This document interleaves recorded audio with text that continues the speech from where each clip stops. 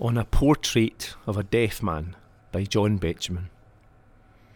The kind old face, the egg-shaped head, the tie discreetly loud, the loosely fitting shooting clothes, a closely fitting shroud. He liked old city dining rooms, potatoes in their skin, but now his mouth is wide to let the London clay come in. He took me on long silent walks in country lanes when young. He knew the name of every bird, but not the song it sung. And when he could not hear me speak, he smiled and looked so wise that now I do not like to think of maggots in his eyes.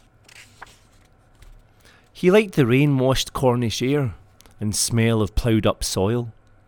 He liked a landscape big and bare, and painted it in oil.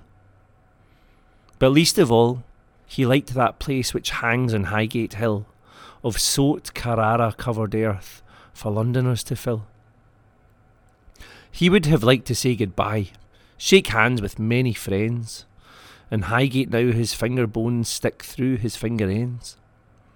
You, God, who treat him thus and thus, say, save his soul and pray. You ask me to believe you, and I only see decay.